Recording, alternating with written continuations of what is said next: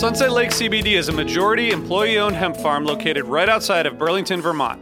Before they started growing hemp, Sunset Lake Farms produced cream for Ben & Jerry's. Sunset Lake CBD doesn't use any pesticides or herbicides to grow any of its hemp plants, and they use organic fertilizer and other sustainable farming techniques to ensure the long-term health of the soil and to minimize their carbon footprint. So like all of us, my days are really stressful. By the end of the night, my kids are in bed, I'm taking a minute to chill, but I'm still unwinding. I recently started using the Relax gummies infused with CBD isolate, reishi mushroom extract, and ashwagandha root extract. I'm really glad I tried these because they really helped me get ready for a good night of sleep, and I really think I sleep better, so I'd highly recommend it. So check out Sunset Lake CBD today at sunsetlakecbd.com and use the code HFPOD for 20% off your order. That's sunsetlakecbd.com and use the code HFPOD for 20% off your order. Farmer-owned, Vermont-grown, Sunset Lake CBD. Our kids have said to us since we moved to Minnesota, we are far more active than we've ever been anywhere else we've ever lived. Moving to Minnesota opened up a lot of doors for us. Just this overall sense of community, of values that, Minnesotans have. It's a real accepting, loving community, especially with 2 young kids. See what makes Minnesota the star of the North. New residents share why they love calling it home at exploreminnesota.com/live. Hey listeners, I want to tell you about a sponsor, Music Masters Collective. They're a nonprofit organization that produces unique music events, providing opportunities for fans and artists to meet and collaborate in an inspired and creative atmosphere. Every week, they host different events, all with the opportunity to learn from world-class musicians like Oteil Burbridge, Trouble No More, former members of the band, Milk Carton Kids, Nikki Glaspie, Bill Frisell, Sean Colvin, and many more. This June, join the Fab Four, Joan Osborne, John Sebastian, Marshall Crenshaw, and a great group of faculty for the debut of Magical Mystery Camp. This all-inclusive, once-in-a-lifetime music vacation experience in the heart of the Catskills will be packed with nightly performances, workshops, speakers, song circles, open mics, and a lot more. If you're a performing musician at any level, bring your instrument. If you're a music lover, bring your good spirit. It's an amazing experience for individuals, friends, and couples alike. Registration is open, spots are filling up, so check it out soon. And scholarships are available. Check out magicalmysterycamp.com/helpingfriendly to learn more. Osiris.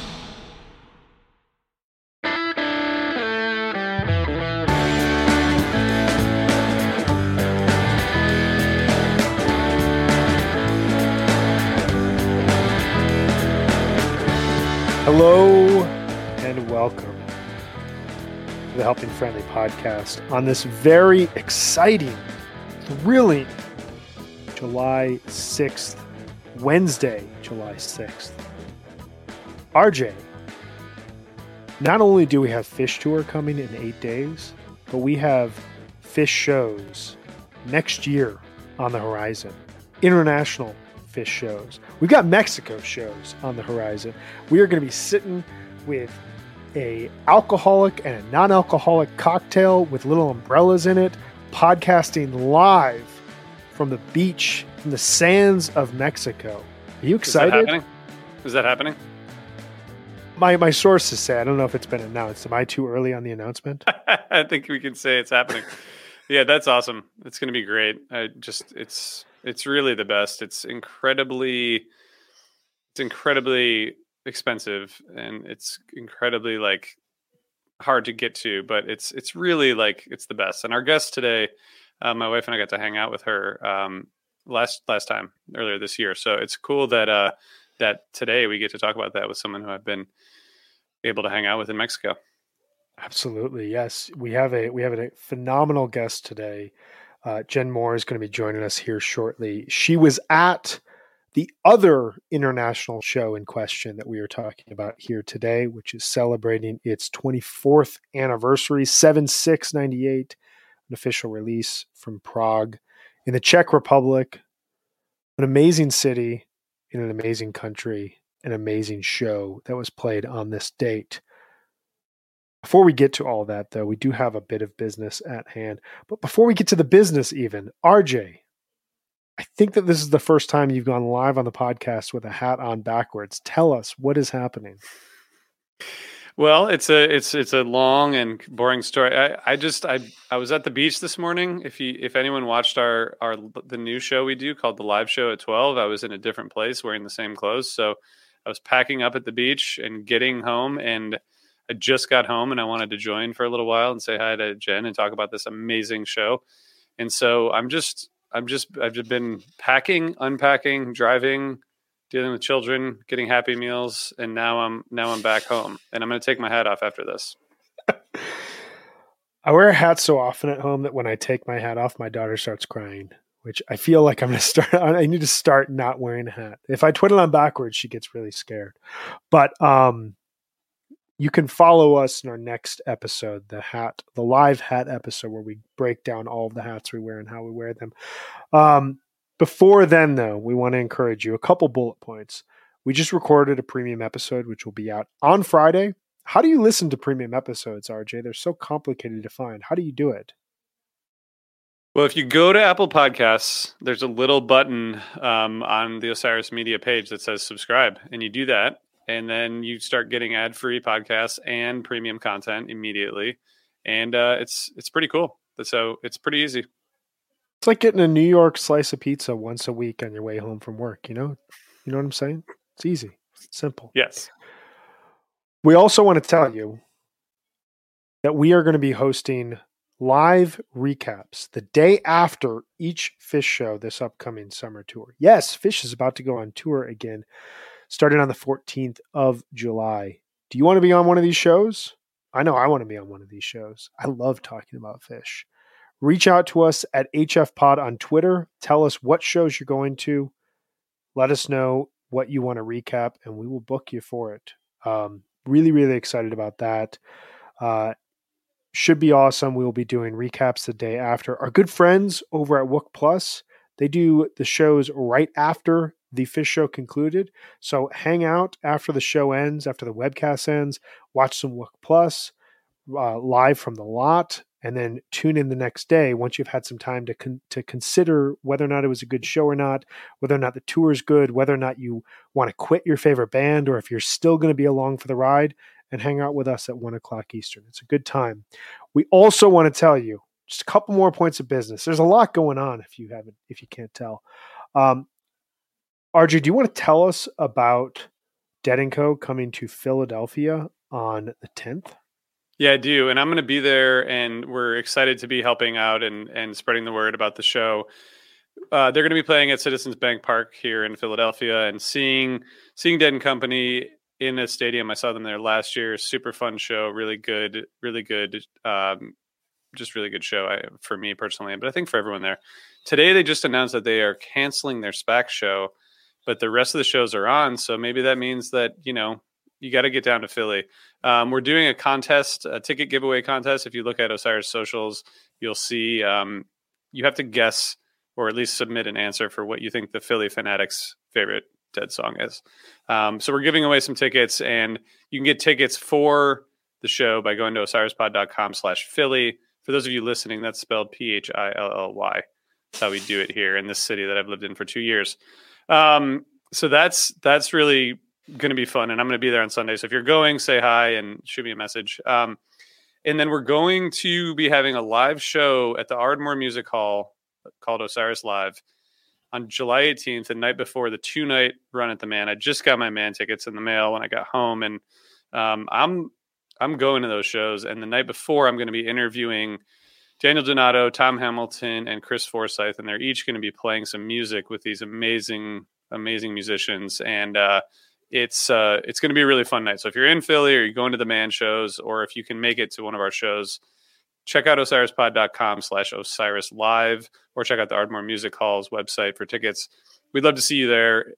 We've been doing these a lot, these kind of conversation and music combinations. And every time at the end of the show, like dozens of people come up to me and say, like, that format is so cool. Like, you guys should do this more. So we're doing it more.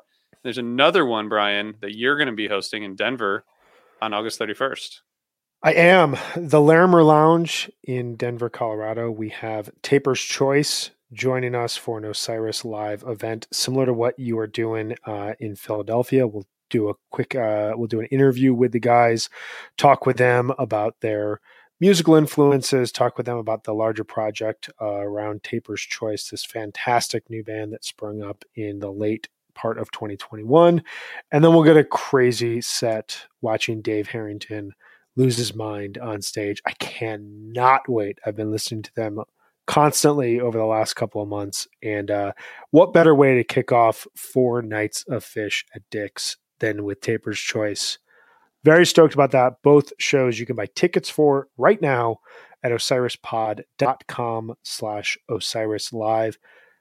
And there's more to come. We can't say it right now, but there's more to come. There's stuff happening. Well, you know what? I'll say that there's going to be 2 more shows announced. We actually have an entire weekend of content for Atlantic City that we're going to be able to announce hopefully this week, or maybe early next week.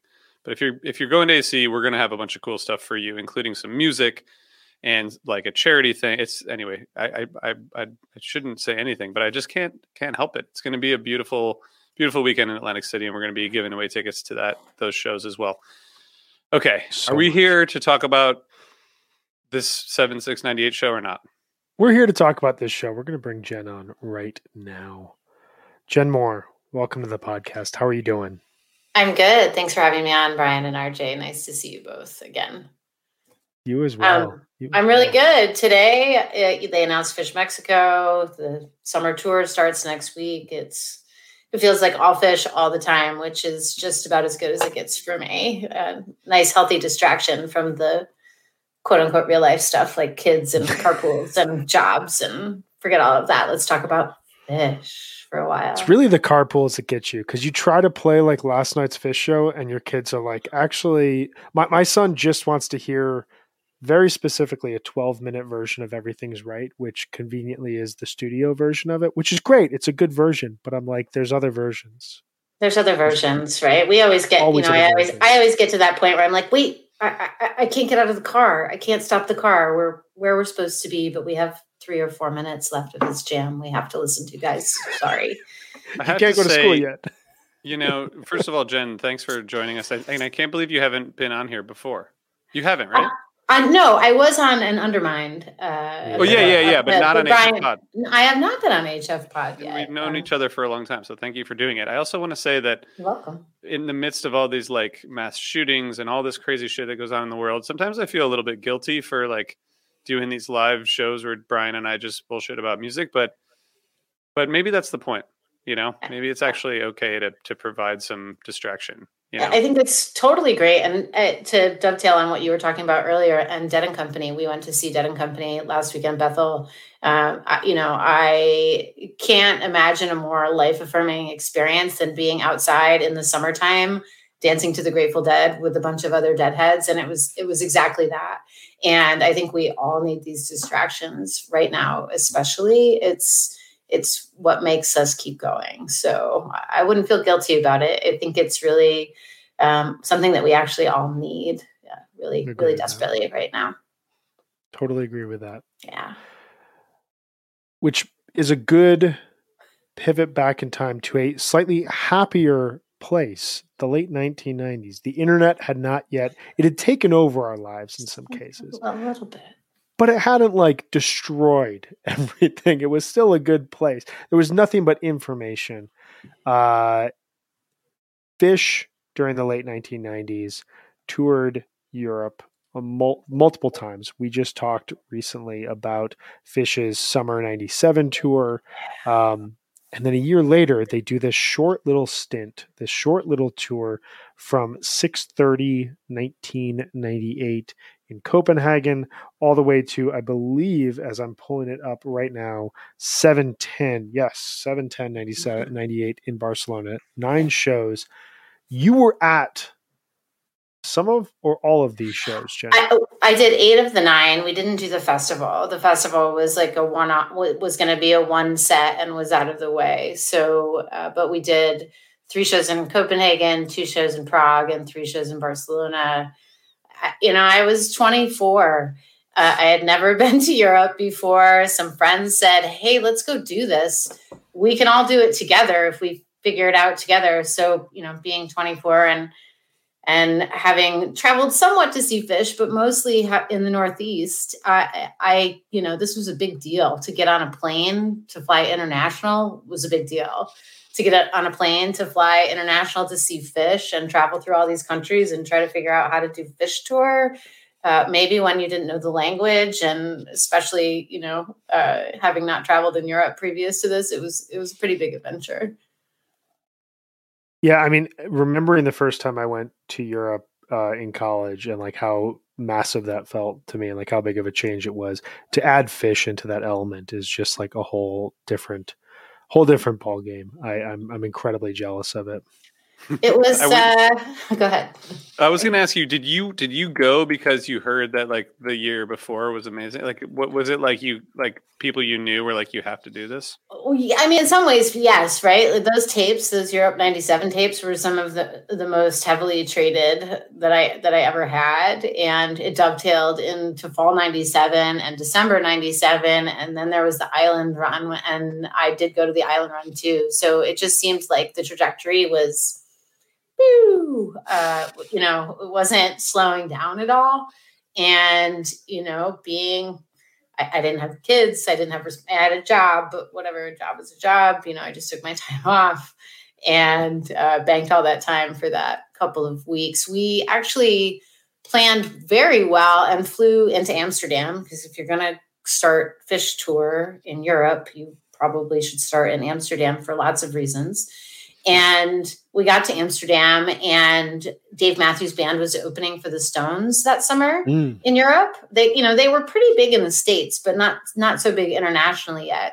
And they were playing a one-off show at the Melkweg in Amsterdam, where Fish had played, I think either in 97 or 96. They definitely had played there previously. So, we got there a few days before the Copenhagen shows. We, went to Amsterdam, which is just the quintessential European city with cobblestone streets and tiny cars and canals and multiple languages being spoken all over. And we were able to catch that Dave Matthews show at the Melkweg, which I think holds probably about 1,000, 1,200, something like that. Pretty small. I had never seen them before. I've only seen them two other times since. So, and that was a really great way to kick off Europe, start in Amsterdam.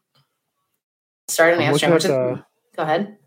I'm looking at the set list for that show right now, and it's really, really good. You've got a huge encore of The Last Stop and All on the Watchtower, both big jams off of it. What a great era to see Dave Matthews, especially in Europe at that point in time. Yeah, I mean, it felt like an added bonus. And, we had some coffee shops we needed to hit before, we got on the road. We went to the Gray area, which I think, Fish had been to in 97, or at least there were people who had been there for sure that had been to see Fish in Amsterdam for, riding the back of the Worm the year before, the February before.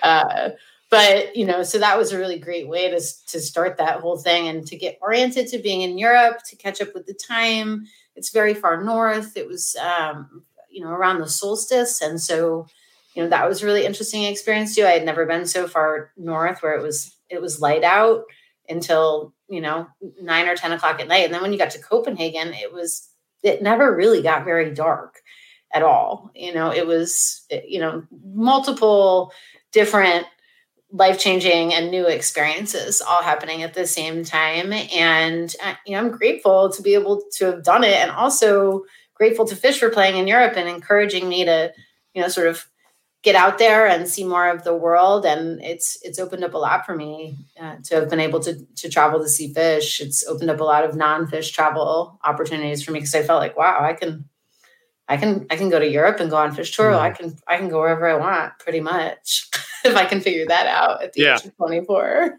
That makes sense. Yeah. We had, I went to Copenhagen for work twice. And the first thing we did when we had free time was went to Freetown and found the Grey Hall, even though it's it's closed. It's but we had to go see it immediately. I was like, instead of doing other touristy things, I'm like, I gotta go find that place where Fish played.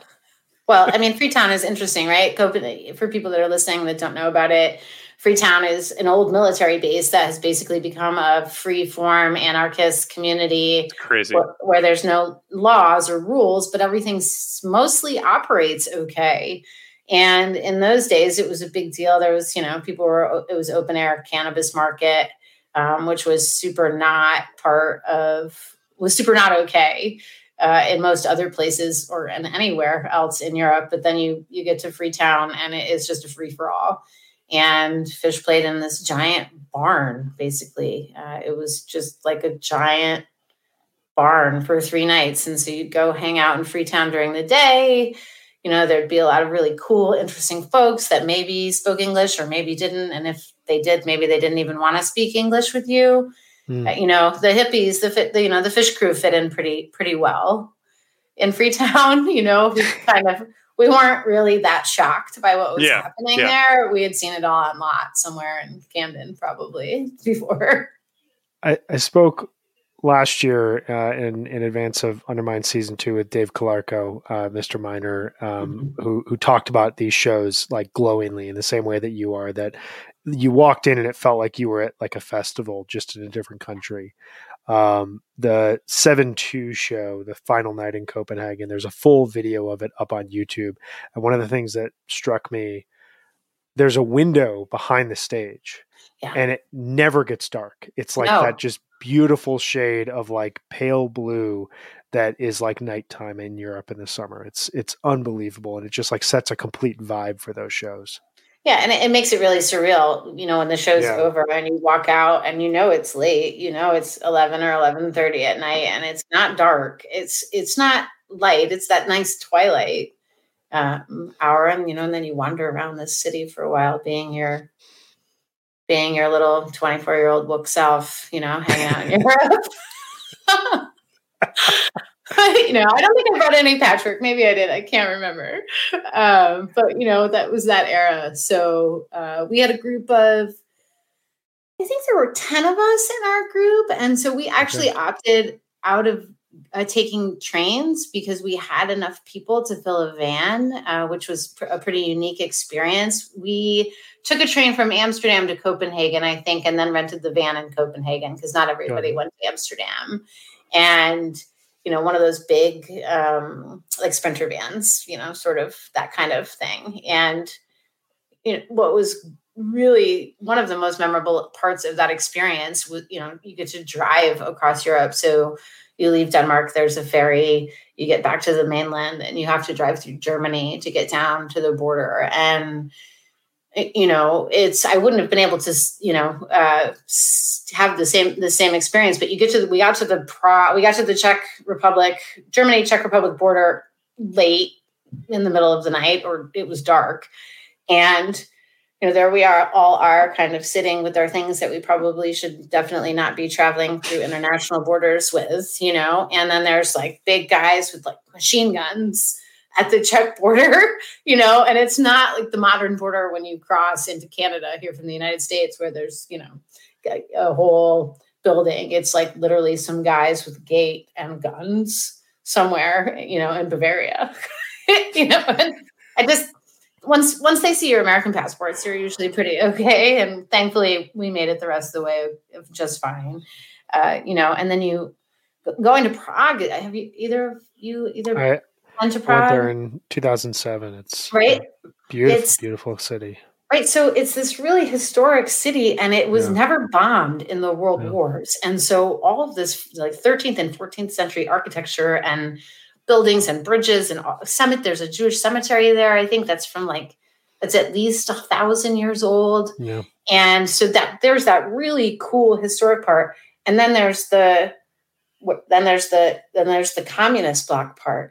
And there's all of these big buildings that look like, you would expect to see in Soviet Russia. Right. And, like just sort of very basic architecture, very plain. And so it's this really weird juxtaposition when you're in Prague. You see the old part, and then you see the recent old part, which is kind of new. And it's a very international city, very cool. One of the things I remember too is that beer was cheaper than water wherever we Yes. went. Pivo, I still remember it was still that way Pivo, when I was there. Yes. right? Yes. Like you go to a restaurant and you'd have to order, learning about the ways of the world. As an American, I just expect a glass of water when I sit down at a restaurant, and that's not how it works anywhere else. It works in Europe. No. And then you would order water and they would charge you for it, and tap water or something similar, I assume, but you could order a beer and the beer was cheaper. And it was a big glass of Pilsner Urquell, just like this. It was a massive glass. Prague is interesting. It's a good, so they play these 3 shows and they debut a bunch of songs that are kind of refined from island tour jams. And they come to Prague and they're there. And it's, you think about 1998, we're only 10 years removed from the Berlin Wall coming down at that point in time. So the ability for a band like this to tour that far east in Europe, for people to cross the border where, it's, you show an American passport and you're welcomed there rather than turned away. You don't want to go that far east. It's a really interesting time period to be going there. It's, the 90s were such a opening of Europe, especially of Eastern Europe in a lot of ways. And, I think about the juxtaposition you're talking about with regards to the architecture in Prague. And it always strikes me watching this show on YouTube, because there's some footage of this show and it seems like such a small, at least from the outside, it looks like a small, dingy club that is not expecting a band that's going to be playing for 80,000 people a month later. Yeah. And the band and the audience feeds off of an energy that seems to be this combination of what you're describing, of being young, traveling overseas, being in a city that 10 years earlier they would not have played in pretty much in any chance. And they're also at the cusp of this kind of creative breakthrough that they're going through. It all mixes together in such an incredible way. Well, and the venue itself, I don't know if you've ever looked at the pictures, right? Because the videos that I've seen don't really show the venue. And so you're in central Prague, you're in the center of Prague, and they tell you the address of the venue, and no one has a cell phone, and there's no internet. As you're traveling internationally, you actually have to make a plan and meet your friends when you say you're going to meet them and where. And you show up at the venue, and it looks like this brick building, and there's just a door, and there doesn't look to be what you would expect when you're walking into a music venue.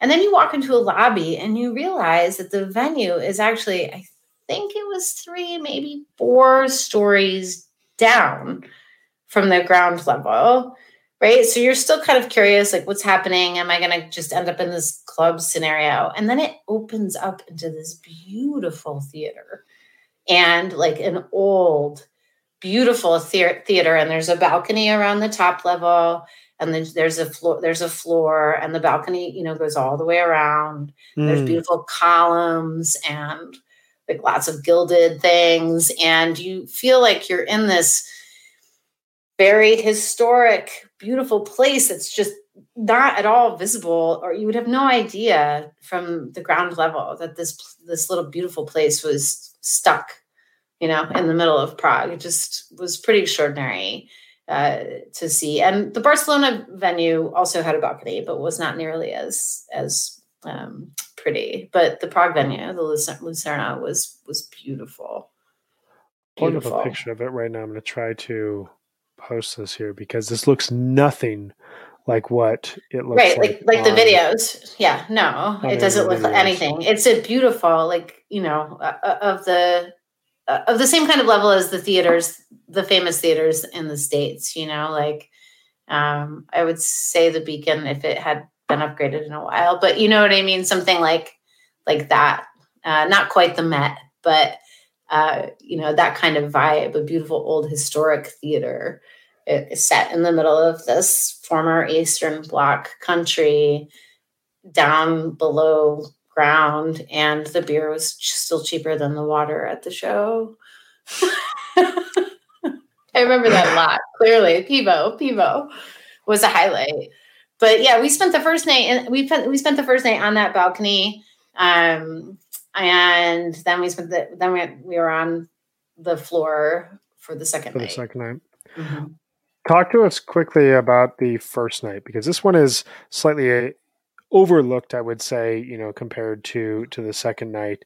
What were your thoughts on the first night? Any highlights that you had? I mean, there was a McGrupp. So for me, that just wraps it all up. I remember the bathtub being pretty good. Birds was, I know these songs weren't new. They came out the year before, but, Birds was still relatively new. I had only seen it a handful of times live. And there was a Reba, which is in my top 5, always want to hear. So that's always great. And there was quite an extraordinary jam out of the McGrupp is what I remember the most about that show, though. So I think, it's the second night that everyone focuses on, right? Yeah. See, like that's what it was. I'm having a hard time finding a big picture of it, but is this what we're looking at? Yeah. And, right, like from the outside, it just looks like a brick building that's going to have, a stage on it somewhere in the middle. But it's this beautiful old historic theater.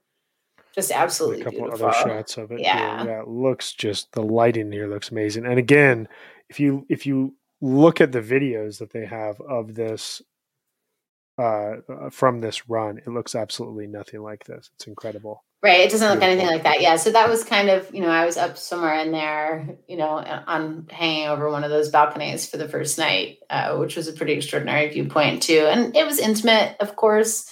There were several hundred people doing the whole tour. And, I didn't know all of them then. And it's interesting because I see when we start to talk about this on Twitter or on the internet, people pop up and they say, I was there too. And I'm like, you were? Really? I didn't know you then? That's so strange. How do I not know you?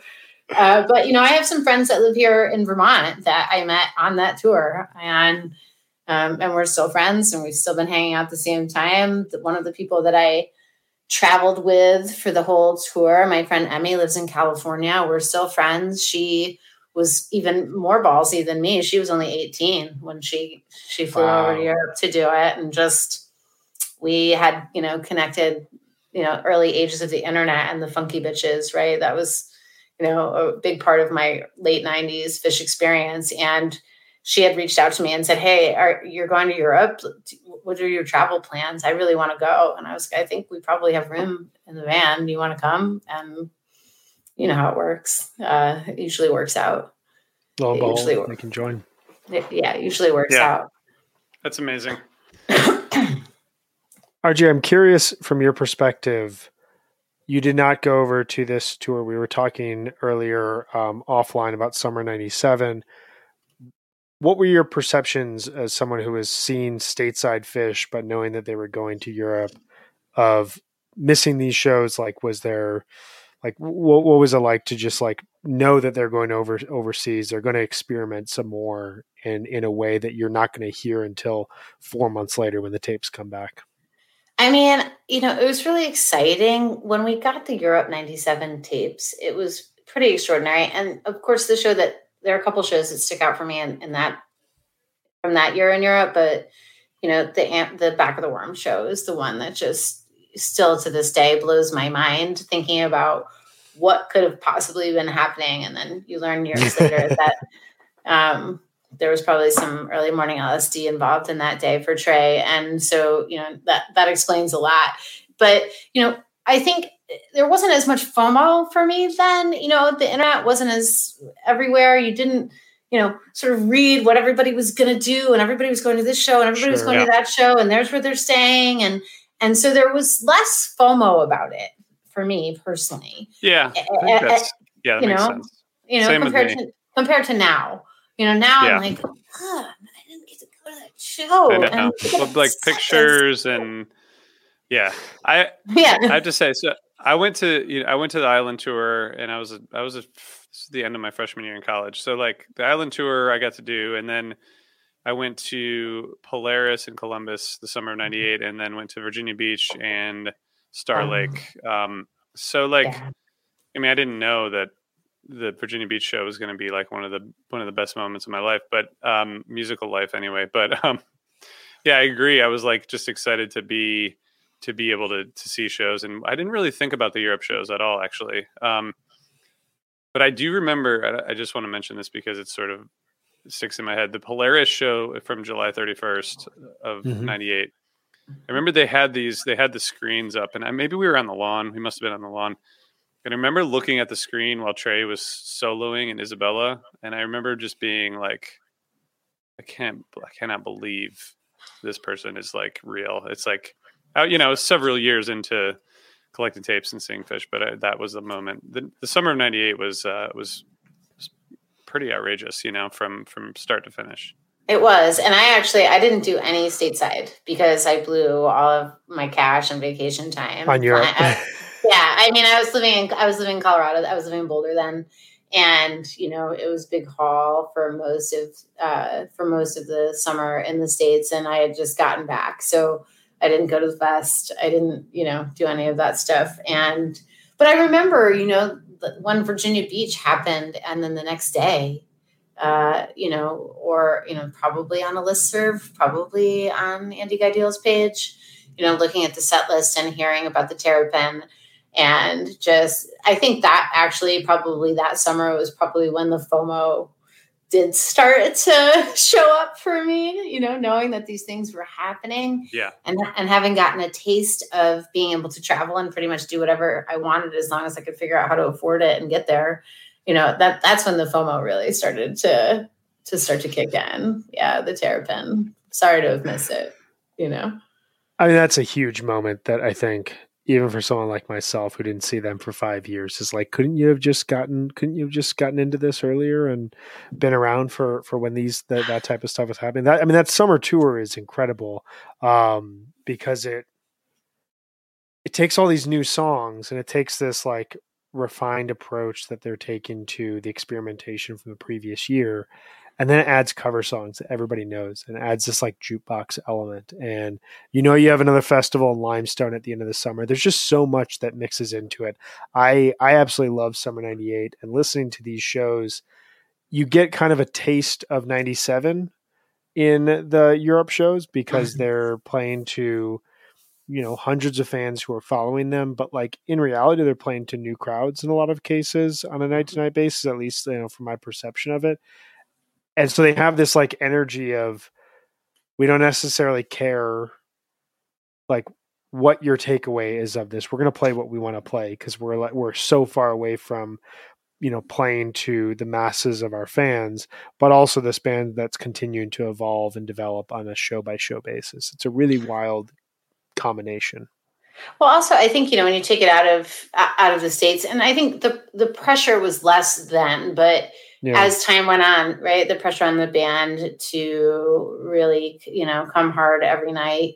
And, part of that is, people ragging on shows online and everything. But to take that band, which had evolved pretty dramatically in a 2-year period, and to throw them in these smaller rooms where they really could experiment, to your point, and really just, spread things out and have fun and be loose without all of the pressure of being in like a huge stateside arena with 25,000 people or, 20,000 people. That definitely was apparent as well. I mean, the band was pretty loose at the time, and, by the time everybody got to Barcelona, it was really, really loose. I was on the beach. I did not get a photo with my head cut off. No thanks. You got to Barcelona after these Prague shows, and we actually flew because it was like a 22-hour train ride, I think, or drive. So we left the van and we flew to Barcelona, and and you go to Barcelona, which is a Mediterranean country, very different than the other countries you've been to. We stayed right on Las Ramblas and like a hostel, overlooking Las Ramblas. And there's all that Gaudi architecture there. And, there's, the beaches are all topless, and you see women in their professional outfits on their lunch breaks, bring their book and bring their lunch and go to the beach and, just take off their shirt and sit on the beach and sun themselves for a little while and eat their little, salad, and then, put their clothes back on and just go back to work. And it felt very relaxed and very loose. There were a lot of cool things to see. That was the other real thing that was really great about this tour is that, unlike now where I often don't really prioritize seeing things in the city I'm in, seeing fish. I mean, and no offense to Hartford or anybody that's listening to Hartford, but I'm going to Hartford this summer. I won't be checking out Hartford. I'm going for the fish show. I've been to Hartford lots. So, but when you went to Europe, part of it was age, right? I had a lot of energy, but we would get up and be out the door of wherever we were staying by 9:30 or 10 in the morning and explore the city we were in and see all the tourist things and see all the sites that we could. And it was just fish was just the way to end the day. And it was, the best way for me to end the day, but it provided an opportunity for all of us that were there to go see all of those things and do all of those things we might not otherwise have had a chance to do. Well, I like how they structure this tour, whereas the year before there were some 2-night runs combined with some 1-night runs, and they hit a lot of states or a lot of cities across basically 4 weeks of touring. This is way more condensed. This is basically 11. This is 2 weeks of touring. And you take out the festival, they go to 3 stops. So they really rest in those stops. So you're in Copenhagen and you're not just there for a night and then, all right, we got to get on a train. We got to get out of here that night. You actually get a chance to really explore and really embrace the city. That run ends on the 2nd. You've got 3 days to get to Prague, and you hit these 2 nights in Prague on the 5th and the 6th. That ends, and you've got 2 nights to get to Barcelona at that point in time. And, if you're traveling throughout the continent, anyone who's ever asked me how to travel Europe, I always say however many cities you have that you need to go to, cut it in half. Because I'll hear from so many people who are I'm going to do Amsterdam, then I'm going to go to Paris, then I'm going to go to Barcelona, and then I'm going to go over to Milan, and I'm going to go. How much time do you have? Well, I have 2 weeks. No, just go to the region. Pick 2 cities. Yeah. Pick 2 cities. You do not, you want to feel like you can live in these cities. That to me is the joy of being over in Europe. And this tour is kind of that, where by the time you get to Barcelona, I've got to imagine you're tired from traveling, you're tired from seeing fish pretty much every night, but you're also I don't know, it's kind of like you're on a road trip for a short period in time. Yeah, I mean, and you also this tour that bounces around. Right, and you also have downtime. There's days off in between, and especially the Prague to Barcelona leg, we condensed our travel by flying, and so we didn't have to spend a day on a train. And so you get there, and you do get a little time to rest, and it's also really exciting. People are speaking different languages. What is the hotel or the hostel going to have for breakfast? What is European breakfast like? Let's go to the Picasso Museum today. Let's go see these churches today in Prague. Let's go to the Charles River Bridge and climb up some of the towers. And, I think it was energizing. It was, again, I was 24, so I don't know what it would be like for me now, but it was, it never felt exhausting because we had the ability to go do all of these fantastic things every day. And particularly because I had never been to any of these places before and never even been out of the country before. All of it was just a huge, huge thrill to be able to do.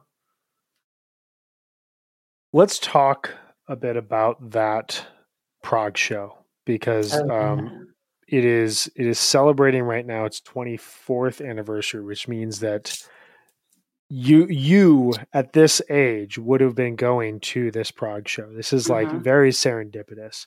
This show happens on a Monday. So they do a Sunday, Monday gig, and then they go to Barcelona for Wednesday, Thursday, Friday before heading back to the States, which also blows me away because they get back to the States.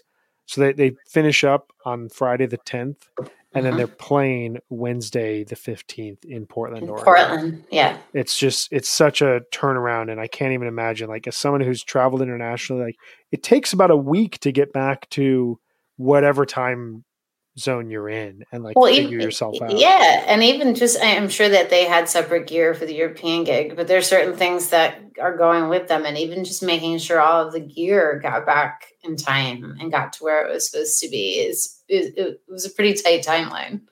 For basically they get to the West Coast on the 15th, and they don't get back east until I want to say like the 28th or the 29th that they get to the Midwest. So like it's 12 days now on the West Coast, kind of like bouncing around between the Gorge and Shoreline and Phoenix. Like you're all over. Those are long drives in the middle of summer.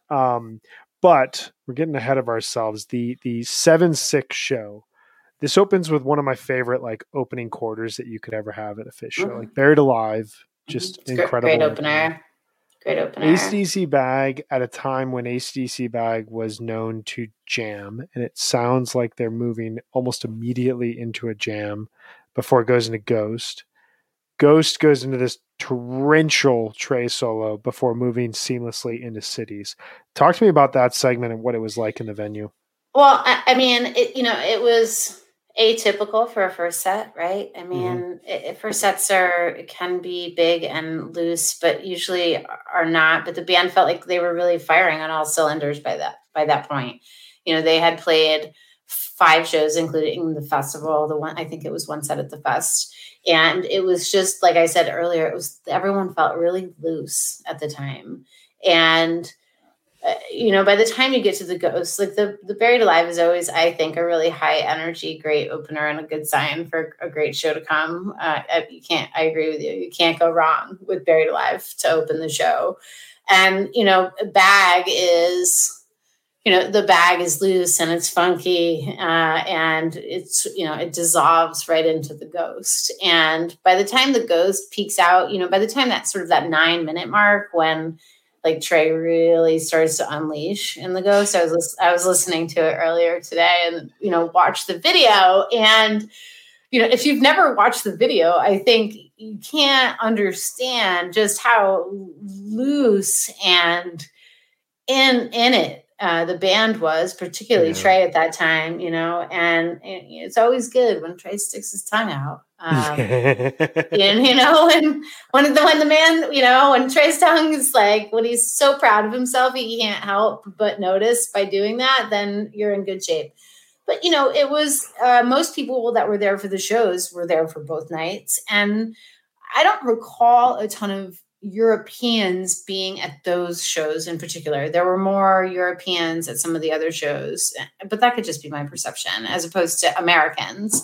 There were plenty of Americans who, were just in America for their study group summer or whatever it was they were doing. And, they ended up at this show. We were on the floor that night, probably back by the taper section or by the soundboard somewhere in that vicinity. And it just felt like that beautiful, beautiful room was just going to burst with energy. And, you're a half an hour into the first set, and by the time the Ghost finishes and it dissolves into the Cities, which feels fantastic as you're traveling from European city to European city. I mean, we weren't in London, but, it felt like the right call. And, so the first set's just extraordinary. And that's the first set. And, the other highlight for me, I love Rogue. I think Rogue is one of the prettiest songs in Fish's repertoire. And it was newish then. It was pretty new. And, second performance of all time. Yeah. Crazy. And so, that was a really nice breather. There was a train song too, which was really nice. Right before that, because most people were traveling by train all over Europe, and if I remember correctly, they debuted this Europe tour the year before, I think. So that had a very nice, felt very personal to the audience at the time. But let us not forget about the Maze. I know, the Ghost is extraordinary, but the Maze is also extraordinary. And Trey stops at the end and talks a little bit about how grateful he is everybody's there. And and that's the first set. That's the first set. There's a Golgi too. There's a Golgi, which they in very late 90s fashion, they play part of it out of key, and they're just like, they're too overwhelmed and too excited by the way that they're jamming that like Golgi is kind of forgotten in a sense, but it's got that energy towards the end. 2 thoughts I had about this set. when I was in Europe for the first time 10 years later for a study abroad program, it was right around the time YouTube came out, and like, what did we do during our downtime? Everybody kind of shared like, these are my favorite bands. Let's go watch something on YouTube. And like, everybody talks about it. And I remember coming across, I was searching for Fish, and I hadn't really been listening to a ton of Fish at that point in time, but I was like, let's, find something that looks that's a good way to showcase who Fish is. And I've come across, Prague Ghost. And I hadn't heard it at this point in time. And I was like, this is probably a good 15 minutes. Let's check this out. And so it's me and a bunch of people I'm studying abroad with. And like, nobody really cares about Fish, but like, what you're talking about, the moment where Trey starts sticking his tongue out, he starts jumping up and down. He's like, it looks like he's breaking every guitar string. Like, yeah, you can't not be enveloped in it. It's completely, it's intoxicating. I'm falling back in love with the band all over again, while like kind of like sweating and like getting chills everywhere, just like being like freaking out listening to this. But then last night, the other thought I had, I was listening to this show last night, and I haven't listened to this show in a long time. Like I've heard the highlights. We'll get into it in the second set. I had totally forgotten about the Maze, and I've got it on. My wife and I are cleaning up the kitchen after dinner, and like, we're both listening to it. And my wife at one point was just like, wow, this is really aggressive. Like, this is so intense. And then out of nowhere they stop, and Trey does we'd like to thank you all. Like, they're all on a dime. And what does he stop at like 9:30 and then picks up again at 10 minutes? And it's just like perfectly, they're right back in sync. It's just such a sign of where they were at. Yeah, and that actually is one of my favorite, like the Fish tricks, right? Like the stopping. And I'm not a musician, so I have no concept of how to do that. How hard that must be. Like, I imagine it's extraordinarily difficult to be just like dialing it in as hard as you can, and to all be playing together really hard, and then stop on a dime, and then to chit chat a little bit, kind of quietly, and then to just jump back into it as if you'd never stopped. Whenever that happens, I really enjoy it. But yeah, that was a pretty good maze. It was a great maze. Yeah, even without the stop, it's like you said, it's a rockin' version, but then they add that, and it's just like, it's kind of them just flexing, like, we can do anything right now. And you all know it. And those of you who don't, you're about to know, like, you're going to see why people follow us to hundreds of shows. Set 2, you got Julius, you got Meat, and then you've got this really phenomenal, like 25-minute long segment of the Piper. Supa. The Piper. I mean, everyone, I know why, and everyone talks about the ghost. Don't get me wrong. Let's talk about the ghost. But the Piper is also extraordinary. And, it's still slow build Piper era, right? Like, you're not just, you don't get like the 2-minute intro and then just, wailing guitar. It's really, Trey, if you're listening, if you could bring back the slow build Piper, that would be like my only request I would ever make of you, because it's just such an extraordinary musical feat. I think, to be playing that and to have it be building and building and building, and to take it in this really smooth way from really slow to really just, absolutely raging and frenetic playing, to do the Piper that way is, I will say one thing that I miss. I'm right there with you. I think it's one of the things that this is one of those songs I would hear at every Fish show and be happy, even if they don't do the slow build. Yeah, of course.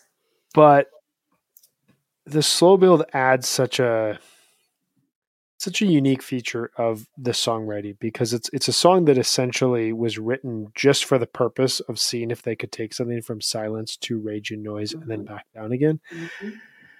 And around 1998, I mean, you have some really good versions in 97. The Palace version, of course, is excellent. But like in 98, they figure out how do we take this song? Like, how do we add something to this song that is not just like ferocious energy? And so you get like the Island Tour version that jams off of the quiet part of the end.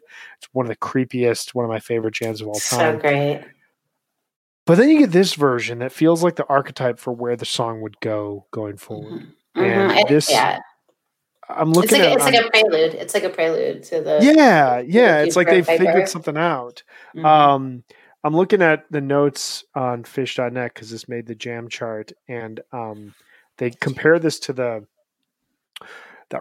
like raging section of the Wolfman's Brother from Champagne '97 earlier, where Trey just kind of like they're jamming in space, and Trey just hits a riff, and the band's like, "All right, we're off," and they just go. And this Piper's like that for like 10 minutes. Yeah, it is. It's almost like a freight train, right? Like it's like a freight train, like building speed and gaining speed and gaining speed, and then once it's flying, man, I don't know that there's anything that could slow it down, except for Makasupa, which is always a welcome interjection at a fish show for me too. Always. Always. And it's a good like 3-minute segue into Makasupa, which I really like the back end of Piper. Once they kind of cool things down, they get into this groove jam, and then out of that they find it's not like a direct, there's no ripcording, we're jamming now let's go into here. It's slow, it's amazing. Well, and I think that, goes back to what we were talking about before about how being in these small audiences in Europe really allowed the band the freedom to explore themes like that, to just be loose and be able to play and not be so worried about what was happening off of the stage or what anybody thought about it, because they were just really locked in. And in a way it felt, it was really intimate, right? I had seen Fish mostly in big outdoor venues. I have a couple smaller shows in the early days that I saw. I saw them at the Flynn in '97, which is tiny. Because I was living here in Burlington, mostly, I'd seen them at the Garden. I had seen them at, McNichols Arena in Denver. I had seen them at SPAC. I had seen them in big places. And there's definitely an energy that I really love about those big rooms too. I love Madison Square Garden more than any other indoor venue on the planet. And I love it. It's the best. But there is something really extraordinary about being in an intimate room like that and feeling like, because you're in Europe too, felt like the pressure was off a little bit and they could just be loose and they could just play and they could continue what had been happening in fall '97 and throughout the island tour. And it, bled into Europe, and it was almost the transition sort of to the next, as we were talking about earlier, the next phase of Fish's exploration of their own music. Yeah, that's a really good point. Like that groove jam, it sounds like they're previewing what we're going to hear 3 weeks from now when they're playing in these amphitheaters across America. And it kind of sounds like it has hints of the '97 funk, but it really is, it's kind of softer around the edges. It's a little bit less aggressive. It's a little less angular. It's more, how do we take this? And this is where you start to hear like 1999 start to fuse in, and like the millennial sound of like Big Cypress in 2000, where the goal is less funk and the goal is more minimalism and groove. And how do we utilize that as an opportunity for the band to fully connect around ideas and play as like one singular instrument? That's really what I hear towards the end of this Piper. This Makasupa, it's for a band that is overseas, playing in cities where you can legally consume marijuana and that's kind of just like a part of the culture in a way that 1998 America was just not really ready to embrace. Like I said, we went to Amsterdam first. We went to the Gray area and a couple other coffee shops, and we were rolling around in that van, crossing in the middle of the night with the machine gun guys at the Czech border. And it definitely, I thought, God, if I'm never going to jail and never being heard from again, it's probably now, but it was fine because we had our American passports. But, but yeah, it was very different than the Makasupa vibe was one, there was a rebellion aspect to it. Like now, I think, this is still the Ganja Gubal era, in the States, right? And bring back Ganja Gubals too. A lot of people listening. The perfectly dosed edibles from the dispensary are great, but there is something really lovely about not knowing what you were getting. Not knowing what you're getting into. And, Yeah. some, nice person made something in their kitchen for you and they're using it to support themselves to get to the next show. I'm happy to buy it and take my chances. Or I did it a lot. So, but yeah, Makasupa at that point was, a bit of a rebellious call, for folks that consumed cannabis at the time. It was not cool anywhere. I mean, it was cool in Amsterdam, but it wasn't cool anywhere else, not in the States, probably, of course, up in Humboldt and other places. And it was when I lived in Colorado, then, it was ubiquitous. It was everywhere, but it wasn't even remotely legal. And so, Makasupa always felt you're like at least a generation basically away from it becoming legal to the point where it's not even like, it's like no big deal anymore. Yeah. It was kind of one of those things where like, if you talked about 2007, 2008 of this even being a reality, it was something you kind of get laughed at. Like that'll never happen. It's never going to be legal in America. And now it's just weird to think about that juxtaposition of where America was in the late 90s, where you were at in England, and what you're coming back to, where Fish Tour is a circus that keeps going around America, but like it's these pockets of where you kind of still have to hide from the law if you want to do stuff. Yeah. I mean, outside of Northern California, Boulder and the mountains in Colorado and probably Vermont, it was, you were always worried about even talking about it with anybody else. You definitely didn't talk about it with anybody at work. I mean, unless they were cool and unless they also, you knew that they were also going to take time off to see Fish. And so you needed to put your vacation time in first. Got to get before you. I got the tour dates first. Yeah. The show ends with kind of 3 set closers / encores in a row. You get David Bowie and Loving Cup to end set 2 and then Possum in the encore. It's funny because like Bowie, it's very different from what it was a year earlier. It's very different from what it was 3 years earlier. It's kind of a tamer aspect of itself, but like it still rips, and it's still like once they drop into that jam out of like the song proper, it still feels like anything can happen. But I found that to be my last highlight of this overall show, of just like a great solid David Bowie before we get Loving Cup, where everyone is just like super happy, and Possum, which is just kind of like throw your hands up and boogie one more time before we have a little hoedown. Yeah, have a little hoedown there in Europe. Yeah, I mean, you get Maze and Bowie in the same show. That's a good point. Yeah, that's a wild thing. You get Maze and Bowie in the same show, so when it starts to drop into Bowie, you know that it's Bowie, because unless they're going back into Maze from the first set. But I love a Possum closer. I love a Possum encore. It's such a high energy. It's such a high energy song, and I really like that kind of the little teeny little twang of country that pops up in Fish, or it's less country and more sort of Americana, I guess. It's Chugel. Yeah, it's like Creedence. It's Fish like in a bar, like stomping around, but it's not totally country. It's got that groove to it. No, it has a groove to it, but there's like an Americana element to it. It's not really country, but it's Americana music. And I mean, Possum's always felt to me like the same way Destiny Unbound, that like with different lyrics, it's potentially a dead song. Oh yeah, it's got that for vibe. For sure. And while we're talking about Possum, I will also say that I am surprised that our new friend Billy Strings does not cover Possum, because I feel like that's like the most, I feel like that is the most Billy Strings of all of the Fish covers he could do. He did a good Back on the Train with Trey, but I agree with you. Possum, he could rage that. I mean, it really is in that's what I mean about sort of that Americana vibe. Yeah.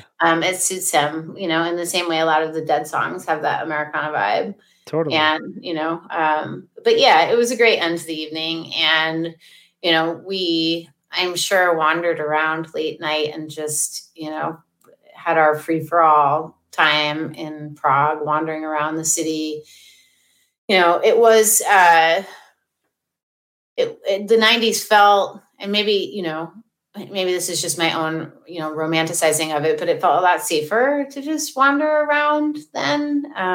Europe feels a lot safer in some ways than parts of America anyway, and Prague felt totally safe. And we wandered around and hung out late night, and then somehow made it back to wherever we were staying, some hostel probably with, I don't know, a dozen other people in the room. I can't remember. I know that I had my own hotel room in Barcelona. The rest of it, not so much. Who had their own hotel room when they were 24? Sleep on us, we were talking about this, bed, yeah. Right? Like we were talking about this recently because summer tour is coming up, and we're going to Bethel. And of course, anybody that's going to Bethel knows that lodging is really a challenge in Bethel. And so your options are pretty limited unless you've got an Airbnb crew. And we're going to rage the days in Liberty, which is the closest hotel. And it is, we stay there for Dead and Company too. It is clean, but pretty wookie. And I checked in with a friend of ours that's staying with us and said, is this okay? And she said, we used to sleep like 12 people in a Super 8 in Indiana. I'm sure it's fine. I'm sure it's fine. I'm sure it'll be fine for 2 nights. But yeah, so in Prague, we wandered back to wherever we were staying and caught a flight to Spain. Like I felt so sophisticated, right? At the ripe age of 24, just bopping around Europe to see this band. And, like I said, there were at least a couple hundred people that were doing it. I have 4 good friends still that I'm still very good friends with that did the tour. And one of whom I knew beforehand, one of whom I met at the Island Run actually, and was surprised to see them in Europe. And then 2 folks that I'm still friends with now that live here in Vermont that I met there too. So, and lots of other folks that I know were there. It definitely felt very cool. I think about whether, Fish could go back to Europe now, what that would be like if Fish were to play Europe again. And I'm sure it would be great, but I don't know. I think they'd have to play like huge venues now. I think there'd be a lot of demand. Yeah, I wonder, there's a cap on the Mexico runs, and so much of it is tied to staying in a hotel. So much of it is tied to the cost factor. To be totally honest, like there's a lot of fans that just can't go to Mexico for whatever reasons, or expensive. From a budgeting standpoint, they budget other shows versus going to Mexico, and kind of like what you did with this European run back in '98. I kind of feel like they could do it. Just because I don't think they're going to get the local draw for big arenas, but I do think you're going to have probably more people following them who are not getting into every show, and that could become problematic. There'd be a lot of hangers on that like get there and don't have anywhere to go. Like at least you had a place to go each night where you're going to the show. You're not just traveling around Europe following this band's following type of thing. You're going to those shows, and that aspect I think could become challenging for them from just a logistical standpoint. But it is wild to me to think about, like, the first time I went to Europe I was 22, so just a little bit younger than you were when you went, and that sense of like you get out of a bar and it's 11-12 o'clock at night and it's still dimly lit outside and you're just kind of wandering. And you just have this perception that everything's okay, and you don't totally know. And that the fact that like nothing happens and you're still, you're in a good space, you're with good people, like that's just a really exciting thing and such an opportunity to have at that age, to see the world, learn so much, see so much with your own eyes, experience so much, have that feeling of like that sense that you're growing up, but then also on top of that, you're seeing raging shows on a nightly basis. You're combining all these things. Right. Like you're having this like life-altering experience. I mean, for me too, when I got to Europe, I realized how embarrassing it was to be an American pretty quickly. Totally. Americans were really obvious. And, I grew up in a, pretty typical small rural American town. I didn't I hadn't had the opportunity to travel very much. I had moved myself to Colorado, but mostly my life had existed in the Northeast. And so, one of the other things that was funny is the World Cup was happening while we were there. And, and I think it must have been the quarterfinals, and Scotland made the quarterfinals. And because my hair's red, people assumed I was Scottish and were like congratulating me. Every time you went anywhere, the games were on. Right? Like soccer is just football is just everything in Europe. And so I felt really proud that I didn't look American enough that people just assumed I was American right away. They assumed I was Scottish until I started talking. I sound very American. And I mean, I do. But, I'm right there with you. But it was really, that was very eye-opening as well to understand that, wow, like we are a unique group of people with a lot of great things about us and a lot of not great things about us too. And, but very distinct. It was very easy to spot the other Americans and in Europe, like without, white sneakers and fanny packs mostly because it was the late 90s. I don't know if it would be the same, white sneakers and fanny packs. It was really easy to see the other Americans. I get you. You're from Iowa, so, but it was, it was eye-opening in that way. It was eye-opening to hear people, to have to learn some basic language skills. People mostly spoke English, but I do try whenever I do travel internationally, even back then, to at least learn please, thank you, hello, and goodbye in whatever language. And clearly I remember pivo from Czech as well, beer. But, it was, so that was a learning experience. We didn't have cell phones. You had to look at you had to go to the train station and look at the schedule. If you were going to take the train, you had to have the address and the directions to the place you were going. And maybe it was in Spanish, maybe it was in Czech, maybe it was in Danish, and you had to figure it out. Just kind of figure it out. Figuring out like currency. Like I had no experience up until then dealing with anything but American money, exchanging money, understanding, how to do the quick calculations in your head about whether something was expensive or not. Because, trying to figure out, what that was like. And, there were less credit cards. It was a lot more cash. And so you were really, having to figure out what that exchange rate is, how to do it. I mean, I remember thinking about that because that sort of just like base level of how do you survive in this society and like it, currency is a huge way to think about it. I remember walking around one day in Europe about, the people who are Europeans who live in whatever country I'm in at this point in time, who are never going to travel to America, just the same way as there's a lot of Americans who are never going to travel to Europe. And we travel to Europe thinking like, there's so much history, there's so much culture to embrace. And there's a lot of people just living their everyday lives. And when you're going to the market, when you're buying things, you really get that sense of being a normal thing. And I think it's one of the cool things about Fish playing tours there is it forces you as a traveler to interact in ways that you wouldn't if you were just traveling. It forces you to like live on a schedule and think about where's my hotel in conjunction to the venue and pay for things that you wouldn't necessarily pay for if you were just traveling over there and kind of just traveling for the purpose of traveling. So it adds another element to it all. Yeah. I mean, for me, it did open up the ability to feel like I could travel, to be able to do that. And I'm not sure, just based on where my life trajectory was, if it wasn't for Fish, if I would not have taken that opportunity to see more of the world, because Fish gave me this avenue to do it that felt safe and felt purposeful. Like, I had traveled in the States to see Fish. I knew how to, find a group of people to travel with and share expenses with and rooms and tickets and all of that. And so it gave me that framework to go out and do more exploring. And I went back to Europe a couple of years later. I can't remember the exact summer I went. And not for Fish, obviously. And, it was such a great for me, a great introduction into international travel. And I know some people would be like, why would you go to Europe and spend all of that time seeing that band you always see? Well, that band was what I did at night. And that band gave me the opportunity, if I had planned a European trip, I don't think I would have gone to Copenhagen.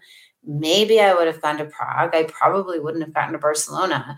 Yeah. And, when I went back, I'm yet to go to sort of the British Isles, but when I went back, I did, Paris, Berlin, sort of that section of Central Europe there. And I'm pretty sure that's what I would have done had I not had a fish schedule to follow, and it made me feel really confident. I can go anywhere. I can do anything. I just went and saw fish in Europe. I can do anything now. I was very wise at 24, very wise. Not so wise in a lot of ways, but when I do look back and I think, wow, you had good instincts. You made a lot of mistakes along the way, like everyone does, but you had some good instincts and you were able to take adventures and feel motivated to take adventures because of this band. So I'm grateful for the experience. It was a once in a lifetime opportunity for sure. It sure was. Sure was. Jenn, this has been awesome talking with you about. Oh, it's awesome to talk to you, Brian. This was great. Thank you so much for coming on today. We've got to have you on to recap some of your shows this upcoming summer. You said you're doing Bethel and Hartford. Great Woods, Bethel, and Hartford, and also I'll be at all 4 nights of Dick's. So maybe I can give you a hug in person if you're up. That would be amazing. Yes, yeah. I am out here in Denver. I will be at Dick's. I was going to be coming back for Bethel and Hartford, but I had to put those plans on hold. Trying to get to Alpine. That's as close to a hometown fish venue as I have, and I've been there in 7 years at this point in time. So got to make a trip back there. But this was awesome. Thank you so much for taking the time, sharing your thoughts, your experience. I had so much fun hearing firsthand what it was like being there. Yeah, thanks, Brian. I really enjoyed the conversation. It's always nice to chat with you, and always happy to talk about fish whenever you want. Awesome. We're gonna do this. We'll schedule you on. All right. Sounds good. Right, thanks, Jenn. So much for having me. Absolutely. Have a great rest of your day. We'll talk to you soon. You too. Talk to you later. Right, bye-bye. Bye. All right. That was so awesome. Jenn is so great to have on. Thank you all for hanging with us here. We did back-to-back episodes this week, which was great and good test as we get ready for summer tour that is coming up in just 8 days. It's incredible. So we'll be back on Monday, July 11th. We have an excellent guest. Alex May will be joining us to talk through summer 1992, 30 years on. Alex saw a number of fish shows that summer, and he uniquely saw a Santana show, he saw a Horde show, and he saw a Standard Fish show, a 2-set fish show. So we're going to get a ton of perspective from him in terms of what it was like to be on tour with fish in summer of 92. This will pick up from our series that we were doing throughout the spring, analyzing March, April, and May 1992 fish, and then we'll wrap that up in the fall when we talk about the fall tour 30 years on. But that is Monday. We're talking summer 92 fish with Alex May. Keep an eye out for that. Next Wednesday, we've got a really cool episode. The guys from Wook Plus are going to join us. We're going to go through our summer 2022 wish list. And then from there, everything is summer of 2022 fish. Every show up until basically the end of the summer is going to be summer 2022 fish. So very excited to get into that. Before we leave you, I want to tell you about our sponsors. Sunset Lake CBD is a majority employee-owned hemp farm located just outside of Burlington, Vermont. For years, Sunset Lake was a dairy farm that produced milk for Ben & Jerry's ice cream. In 2019, they diversified and they started growing hemp for CBD. Sunset Lake embraces Vermont's tradition for land stewardship. They use sustainable and regenerative farming techniques to build and protect healthy soils. They are 100% pesticide-free. They use minimal tillage and implement cover crops and crop rotations. They also serve as a research farm for the University of Vermont's agronomist to study hemp and inform best industry practices. I love Sunset Lake. I utilize them all the time. I'm going to a concert tonight. I'm going to be utilizing them at the concert because they're great. It mellows you out, keeps you focused, keeps you there, but it keeps you really mellow in a nice way. So check them out today at sunsetlakecbd.com. Use coupon code HFPOD for 20% off all products. Sunset Lake CBD, farmer owned and Vermont grown. And with that, I'll leave you all until Monday. Have a great weekend. Talk with you all soon. Bye-bye.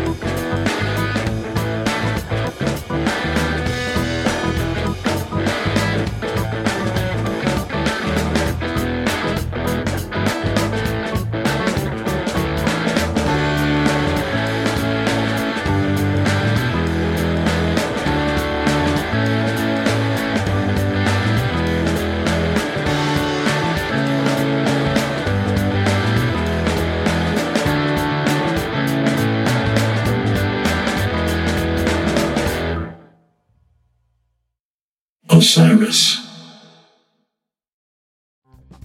Hey, this is Aaron from No Simple Road. I'm inviting you to come hang out with Apple, Mel, and I as we talk with the musicians, artists, chefs, authors, and beyond from the world that turns us on. We're reaching into the improvisational music scene, the psychedelic culture, the festival world, and getting to know what makes the people tick that create those scenes. Come join us on the long, strange trip over at No Simple Road.